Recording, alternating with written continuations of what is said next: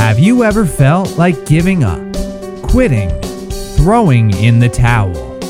Welcome to Never Ever Give Up Hope featuring Carol Graham. She's an author, health coach, and motivational speaker. Backed into a corner multiple times in her life, Carol shares with you stories on how she overcame some of the toughest obstacles a person can go through in life, but refused to give up hope. Rather than admit defeat, an opportunity was presented, and it involves each and every one of you. Carol will feature spectacular guests who will share their messages of hope, encouragement, and their inspiration to prove why life's adversities only make you stronger. And now, welcoming the host of the show, here's Carol Graham. Welcome to Never Ever Give Up Hope. This is a show about people who have done just that no matter what circumstances they found themselves in, no matter what, they never gave up. And what I realized after doing this show for 4 years now is everybody has a story. Everybody has experienced life and needs to share those experiences. And especially those, like the guests on my show, who have survived incredible circumstances. Because these are the people that give back. They give back to their community, to society at large, for what they have gone through, what they have learned, and with teachable tactics and tips on how to survive even the worst of circumstances. So I am so happy to have each of my guests on my show. It has been a wonderful, incredible journey, and now we are starting into another year. And so I thank you both to my guests and of course to my listeners, because without listeners we wouldn't have a show. Never Ever Give Up Hope is now heard in over 140 countries, which just shows me that there are people all over this planet who are looking for the same encouragement, that word of hope. And sometimes we only have a thread to hang on to, but when we do and we don't give up, that's when we are successful. So thank you for listening, and with me today I have B. Lynn Goodwin. She is the owner, editor, writer, and manuscript coach at writeradvice.com. She's also an award-winning author for her memoir, which I know you're going to enjoy. It's called Never Too Late, From Wannabe to Wife at 62. She's going to share that story with us today. She also wrote You Want Me to Do What?, which is journaling for caregivers. So, welcome, Lynn. Thank you. It's nice to be here. The first question I have is obvious, and that is, were you waiting for your Prince Charming all those years, or did marriage not interest you until you met that Mr. Right? I gave up on in high school, of course, I wanted to find Prince Charming, because that's what you did in the 60s in high school. But it didn't work out for me, and I kind of lost interest. Instead, I built an award-winning high school drama department, and eventually, after several stints of several things, I got curious. I tried a different site that had a fee and had no luck. And so I went to Craigslist and had some really bad dates. And You don't talk about those, do you? No. Those are buried, and I don't remember the people's names anyway. I met a really nice man on Craigslist who was in his 5th year as a pancreatic cancer survivor. But he passed away after about 2 years of our friendship. And I didn't do anything for a year. I just, enjoyed solitude. And on the 4th of July, I'm seeing all these families and all this interaction, and I'm alone except for my first dog, Miko McPuppers. And about was after the fireworks. It was almost midnight.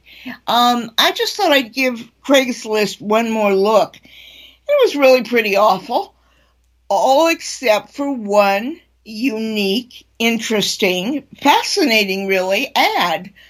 This man had he'd written an extended metaphor with spelling mistakes.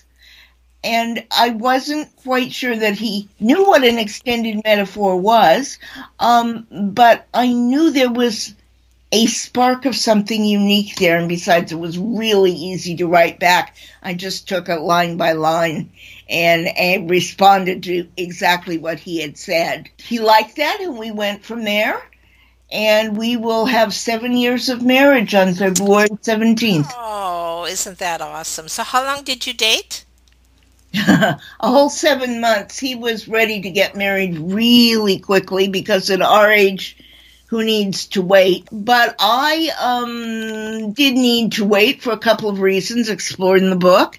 One of them was that I had never been married. I had always lived alone. Bringing a dog into my life had been a big deal. And the other is that we had a lot of different life experiences. Of course. And that's further explained in the book as well. He's come a long way with some of those circumstances, and so have I. So what is the purpose of the book? Is it strictly a story, or is it more like a Dear Abby advice type column where you share what you went through and maybe to help others avoid some of these situations? Or tell us about that. It is a story, but it is a story filled with examples of how he and I made an improbable relationship work. Okay. What we said, what we did, what we thought about, what came next. He believes that the secret to a good marriage, is no secrets. Wow. And he was very forthright from the beginning. He wanted me to know who he was, where he'd been, where he was in his life, what his belief system was. He told me about his finances. He was very, very specific. I had far less to share with him. I had not been married twice. He's a widower both times. I told him about my award-winning high school drama department. I told him about my mom, who I was a caregiver for 6 years. I told him about my manuscript talent, which is young adult, which is now out in the world. Told him about writer advice. We did not match each other's story for story. Mm-hmm. He's I suppose he gets it from being a pastor. He's very intuitive. And he knows if something's not quite right, and we talk about it. And I have learned that it's okay to talk about it and be honest, and I won't be judged for it. And that alone is a huge gift to me. With hindsight, yes, and thinking about others who may be going through something like this as well, is there any low points that you had where, besides the couple that you mentioned, that were really where you almost gave up hope that you would ever find somebody? Oh, well, I was absolutely sure I wouldn't find somebody by the time I remember when I was 30, I had a dress rehearsal for an evening of one act. I came home, I found a Corningware casserole in my refrigerator in my apartment, and it was from my mom, who, moms and birthdays. It's my 30th birthday, and I thought, oh, you know what? I forgot to get married and have a kid. It was that far removed, and from there things kind of slid downhill. I did not date. I did not try to date. I did a variety of college jobs. I was what's called a freeway flyer. And things were not real good in my 30s. Marriage was probably the least of my concerns. It never occurred to me that it wasn't too late, that a relationship might solve everything. That didn't really occur to me until I met Richard, who knew what he wanted. Okay. Knew how to go about getting it. Knew what women liked and would listen and has learned that all women are not alike. Well, that's good. Yeah. I think he had that misconception. Oh. He knows better now. All right. Can you tell us is it an article that you wrote called You Want Me to Do What? Or is that... That's a book. Okay. Tell us about that book. Yes, it's a very slim volume.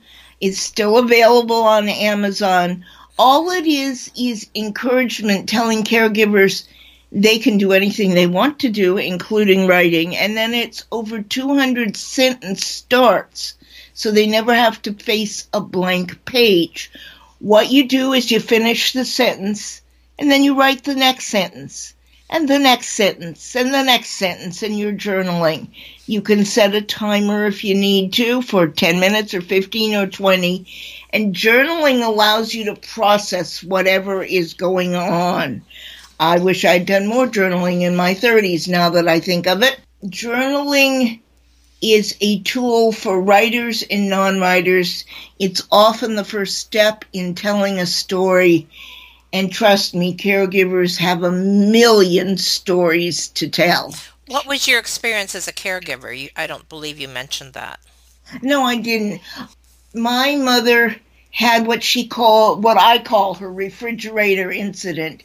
In 3 days after I finished at Ohlone College, she called me up on a Saturday and said, I just had the most amazing thing happen.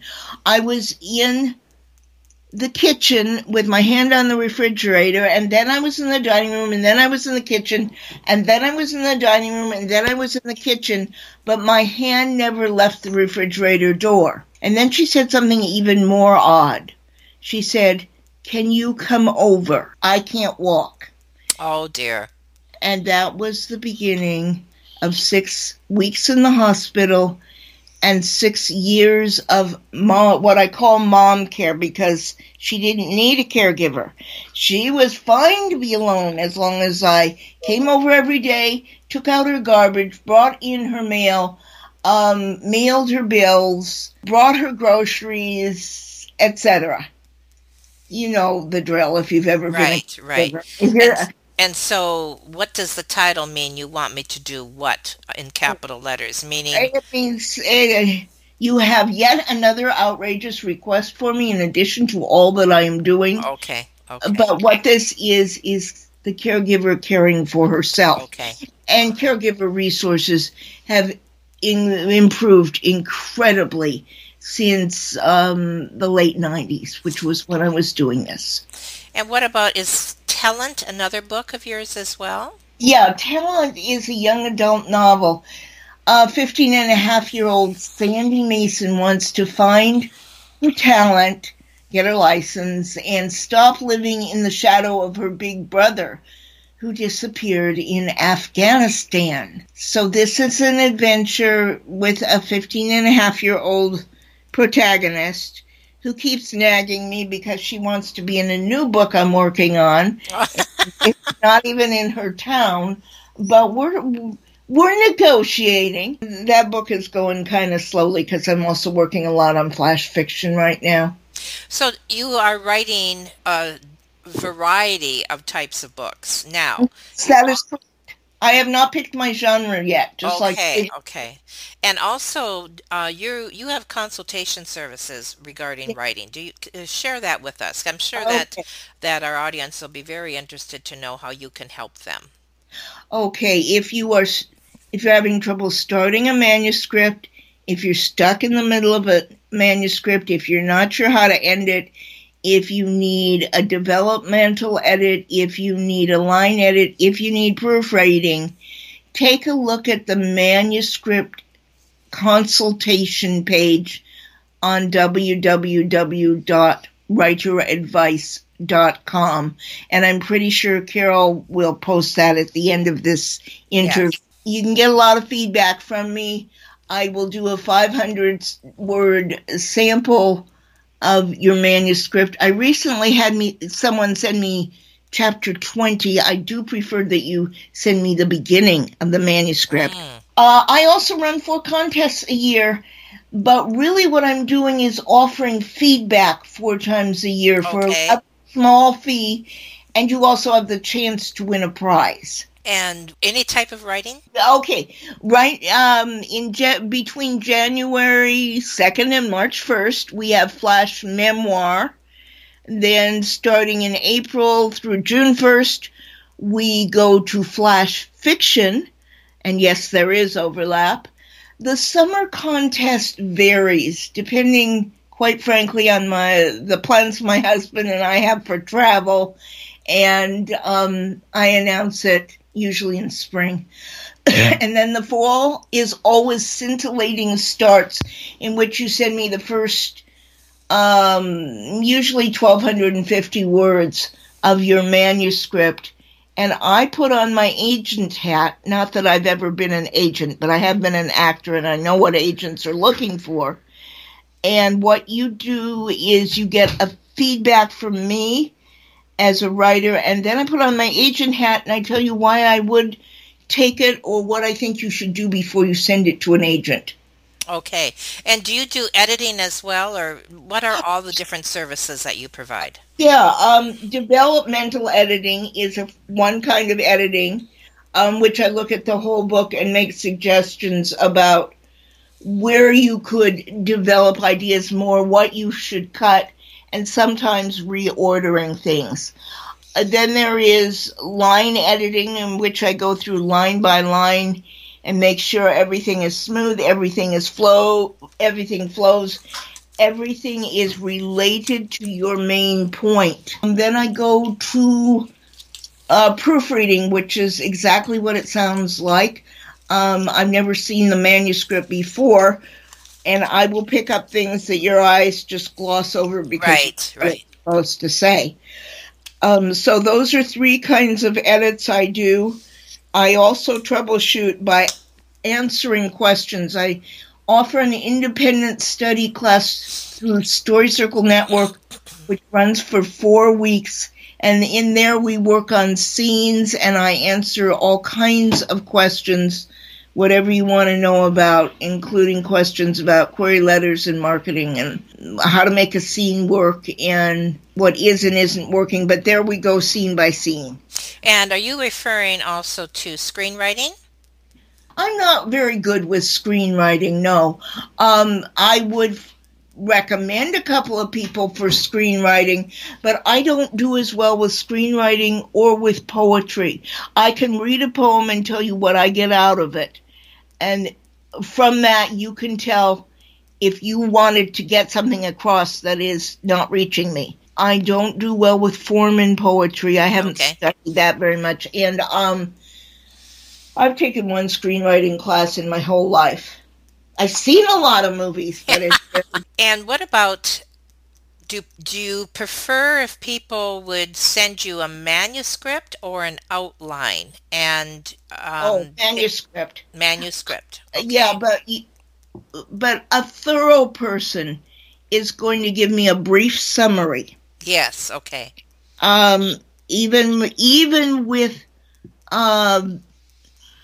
the 500-word free thing, if you send me, and I'm talking brief, I'm saying a paragraph or 2, and just condensing your story to a paragraph or 2 is a whole art form.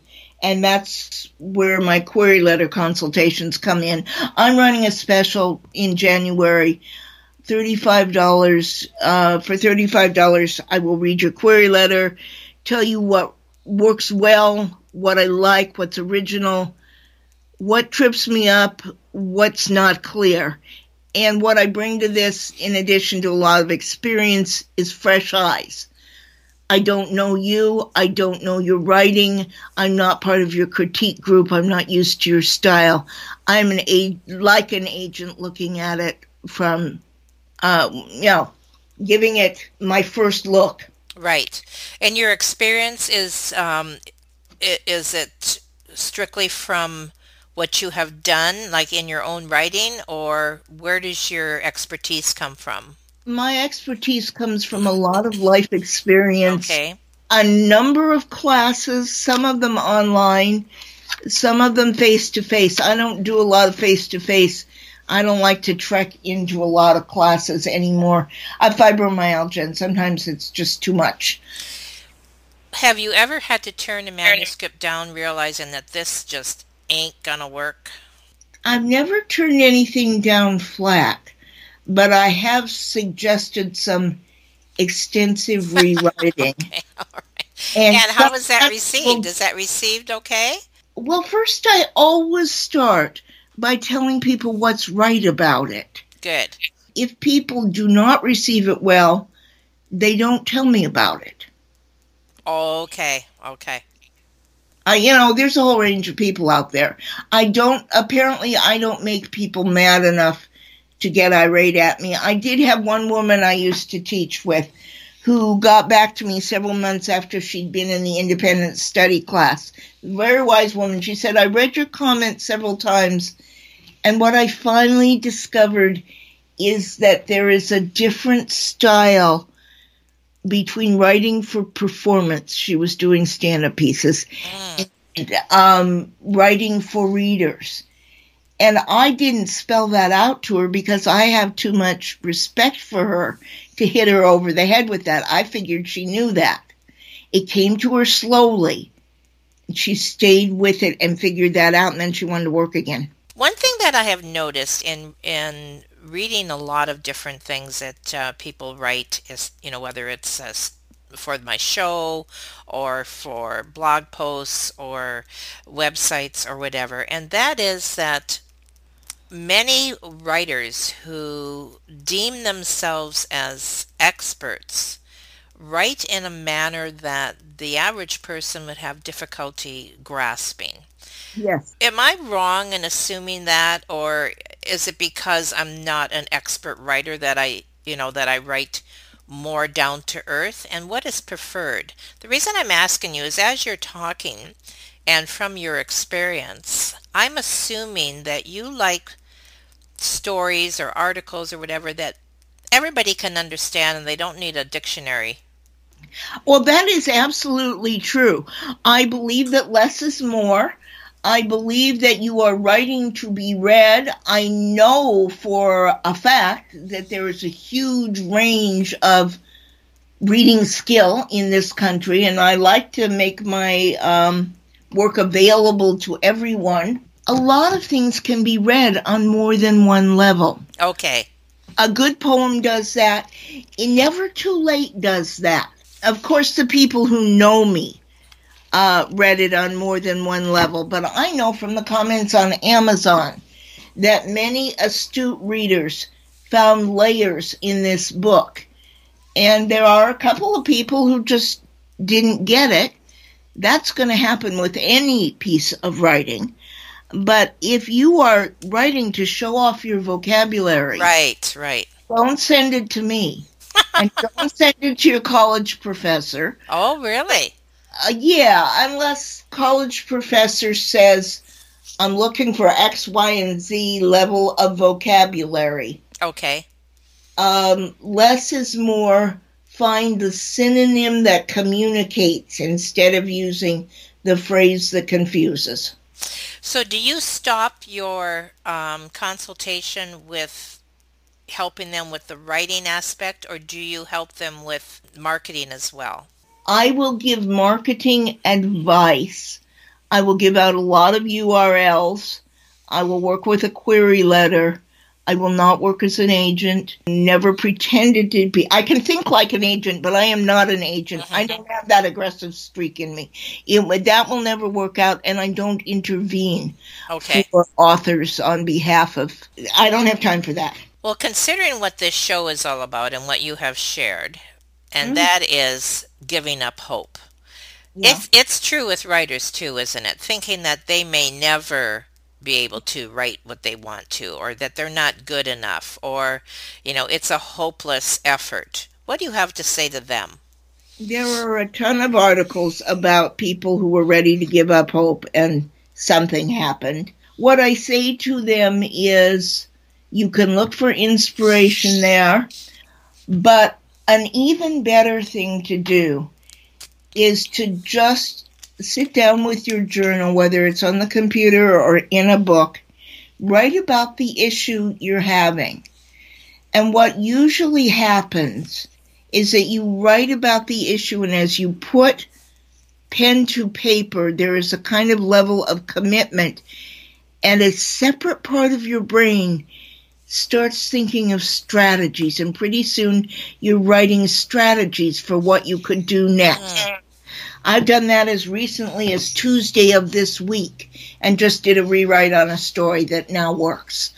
There are plenty of people who can quit. There are even a few people, no, there aren't any people who should quit. There are people who should set something aside, and there are people who should take an objective look, and there are people who should find new strategies. But nobody should ever quit telling the story.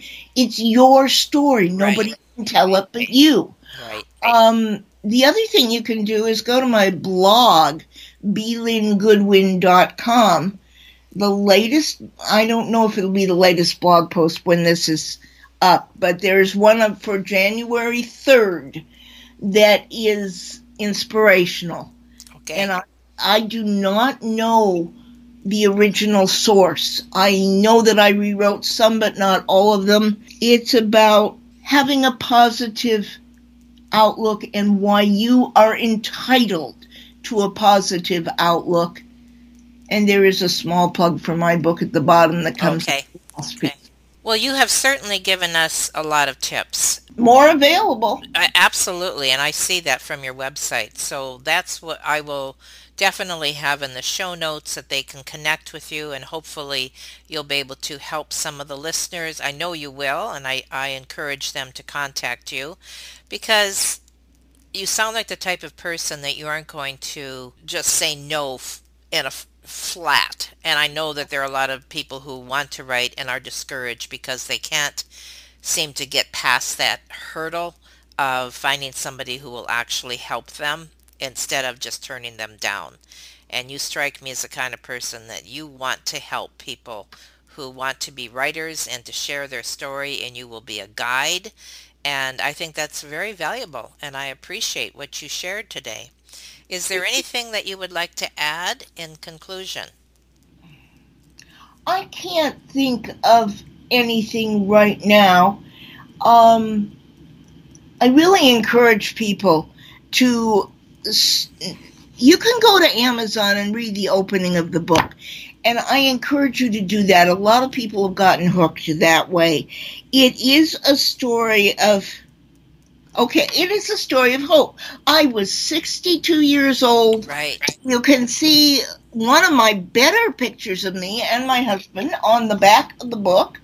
I am no beauty queen, and that's part of why I gave up. But anybody can find somebody. Great. I found the right person. I got very, very lucky. But look at how long it took me to do. And it's true, I never had children of my own. I have 7 adult stepchildren. I can't call them children. Adult stepchildren. And 15 grandchildren, some of whom I have not met. We don't have any great-grands yet. And I had 183 kids a semester when I was teaching. There you go. There are ways around everything. That's right. And writing is a tool to get out of the funk, to process the funk and move on. Oh, that's excellent. I like that. Writing as a tool to get out of the funk. Yep. All right. Well, thank you so much, Lynn. I really appreciate, as I mentioned, the tips and the encouragement, and we look forward to your next book. I look forward to my next book, too. I'm doing a lot of other stuff, but I think it may turn out to be, who knows what it's going to turn out to be. I'm glad you look forward to it. Okay. All right. Thank you, and goodbye. Bye-bye. Thank you for listening to Never Ever Give Up Hope, featuring Carol Graham. Did you know that most people succeed because they are determined to? Quitting was never an option. Carol loves your comments and will respond to each one. So please subscribe and review this podcast. A rating of 5 stars would be outstanding and appreciated. Remember, if you are still here, there is always hope.